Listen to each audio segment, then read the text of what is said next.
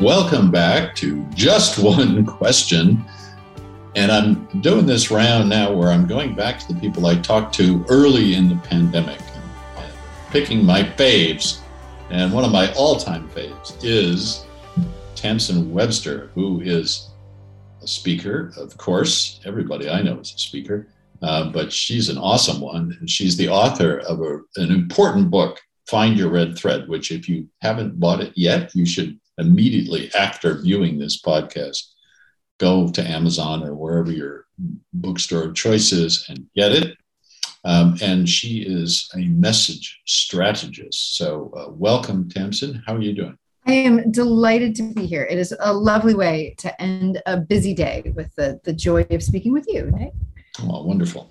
And well, I hope the day was busy and good, but it had its high points. Yeah, excellent. Any day that has its high points, you can say that at the end of it, truthfully, is a good one. That's right. It definitely had high points. I will take them. So what are you excited about these days? Bring us up to speed with the Tamsen Webster world.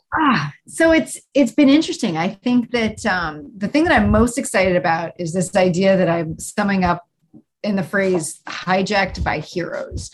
And it's this idea of, as I look in the work that I do with companies, with speakers, with experts, thought leaders, I find that folks keep running up against kind of what sometimes feel like overly simplistic structures for storytelling.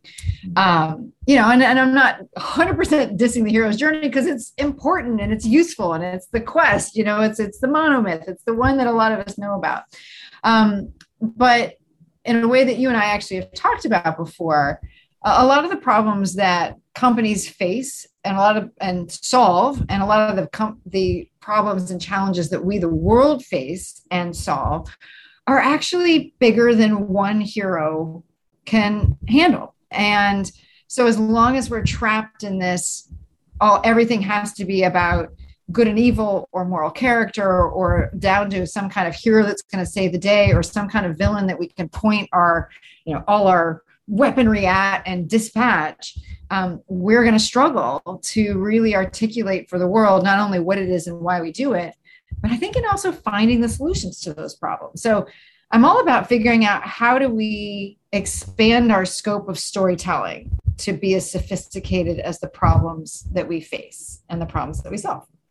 Oh my God, I love that. That is so important because you're absolutely right. The problems, especially that the world is facing right now, are so large that thinking about them as white knight moments or heroic opportunities is precisely the wrong and an antiquated way of thinking about them. They're just too big for those kind of things, and they need sustained attention from lots of people, not just one hero riding in, slaying a few things with a sword and then riding out of town again. But that is our model. That's our model for how we solve problems all too often. And it's the Hollywood movie model for how. And it's the pitch deck model too, by the way. It's like, here's this problem, we've got the solution. And I think a lot of times that's why that kind of presentation doesn't always land as effectively as it could. Because it isn't that problems and solutions don't exist. It's that when we oversimplify them and say, and kind of represent that this, my idea or our product is going to be the thing that takes care of this. When you're talking about something global, like how is climate change affecting animals and therefore the food on our plates, like it ain't going to come down to one person, and it's not going to come down to one product, and it's not going to come down to one service. It's not going to come down to one idea.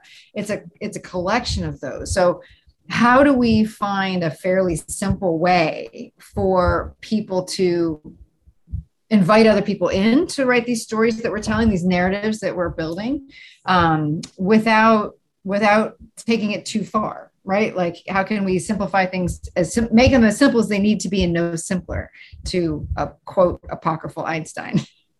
Right. I'm almost certain Einstein didn't actually say that, but we all wish he did. It's such a great thought.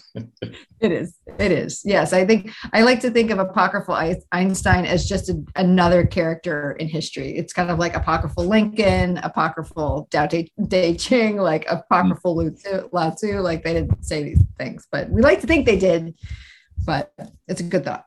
And any other statement that you like, Jack Kennedy gets. Yes, exactly. Like apocryphal Jack Kennedy. Apocryphal Einstein has nice alliteration to it, though. I'm like, yeah, I like that. So that's really what's got me excited is trying to sort that out, right? Because I believe that the way that you approach building messages and building presentations and like allows for that variety of approach, right, with your different story types. I'd like to think that the red thread allows for that variety as well. Sure. And so in a lot of ways, I'm really trying to figure out how can, that's really what I'm working on right now is there a way to think, like, to make it easy for people to understand when one type of, when to tell which kind of story, which I know is a lot of work that you've done as well, but kind of in the context of how I think about it with the red thread, like if we're talking about like, or is there more than one problem? Will a single savior solve it? Like that's one of the questions to ask. Will one solution solve it? And I think basically when you've got that, if you can say no to either question, then you're in a situation where you don't need a savior-based story. You need a systems-based story. And how do we create that and clarify that distinction between kind of savior stories and system stories? And how can I make that easier for people to understand and implement? And that's what I'm excited about.